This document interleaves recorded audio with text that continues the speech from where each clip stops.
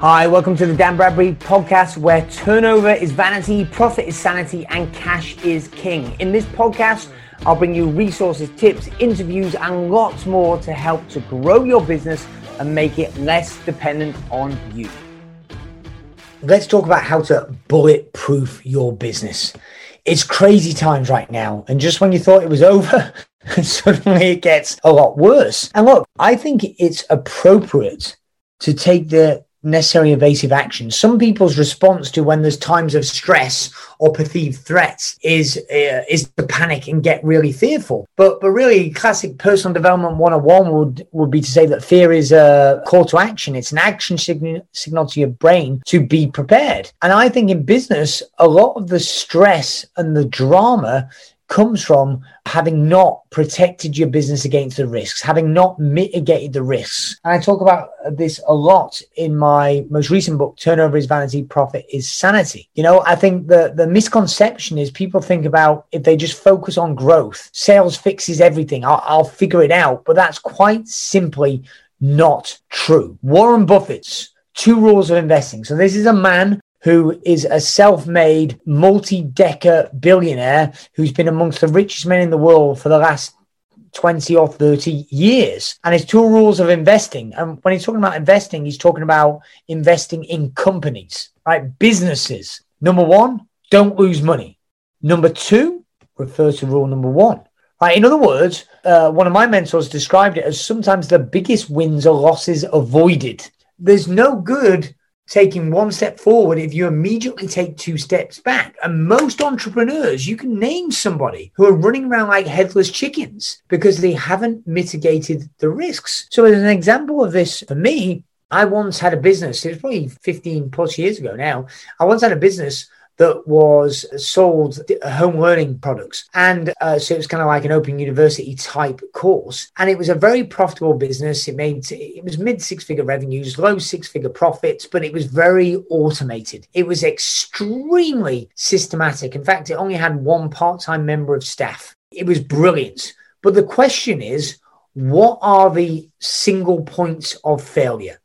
Right. I've got a great worksheet that I'm going to give you later in this episode to go along with this. But what are the biggest risks, single points of failure? Because 1 is the worst number in business. And for me, in this business, it was all really automated. But the problem was, there's 2 problems, but 1 problem was it only had 1 source of clients.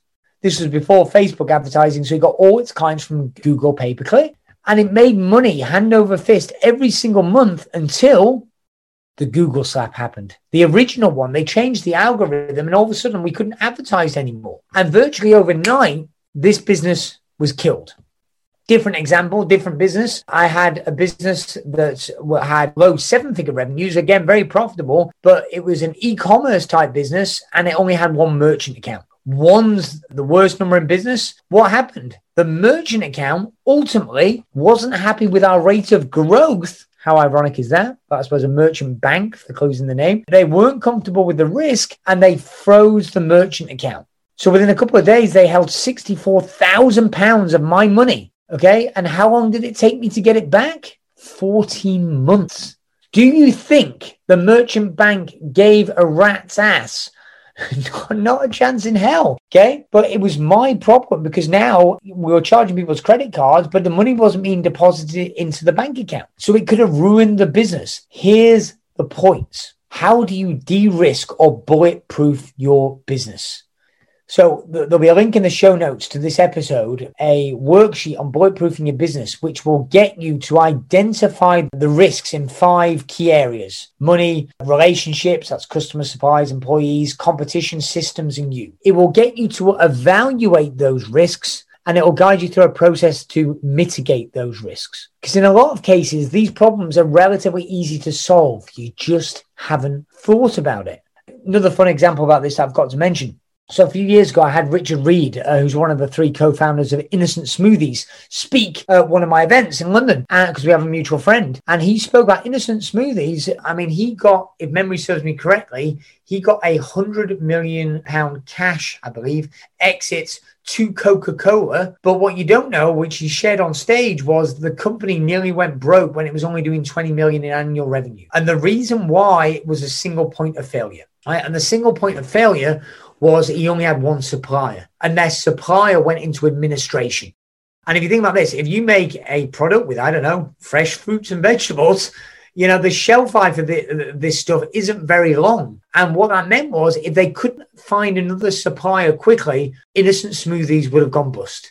It would have been all over. They had a load of debt with the bank, etc. But because they were able to solve that problem, and Richard even says they got lucky effectively in solving that problem, they dodged the bullets. They had an immense period of stress, but they got through it. And ultimately, a few years later, they had £100 million, I believe, exit to Coca-Cola. But that wouldn't have happened if he hadn't, just by good fortune. Knowing what he knows now, he said if he could go back and bulletproof his business, he would have done it. He would have had multiple suppliers. And now they do, of course, have multiple suppliers. Contingency plans. You know, the COVID-19 pandemic caused a lot of people to do a lot of things. But if you could rewind the clock to 12 months before the pandemic, how many things could you have done ahead of time that would have saved you a lot of money, time, and stress? In my experience, this is the key to getting rich. I'm with Warren Buffett on this one. I think you need to bulletproof your business. If you want to read more about this, a great book on the topic is The Road Less Stupid by Keith Cunningham. He talks about this and more, but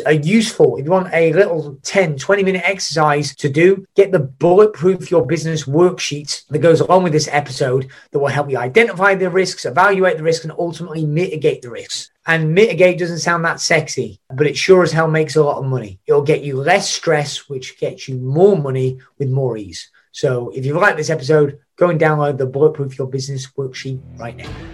I hope you enjoyed that episode. 3 things you need to do now. Number 1, make sure you subscribe to this podcast so you do not miss an episode. Also, get on over to Amazon to get a copy of my latest book, Turnover is Vanity, Profit is Sanity, 9.5 steps to improving your profits and cash flow. Also, join our Facebook group, the Turnover is Vanity, Profit is Sanity community, to connect with other business owners.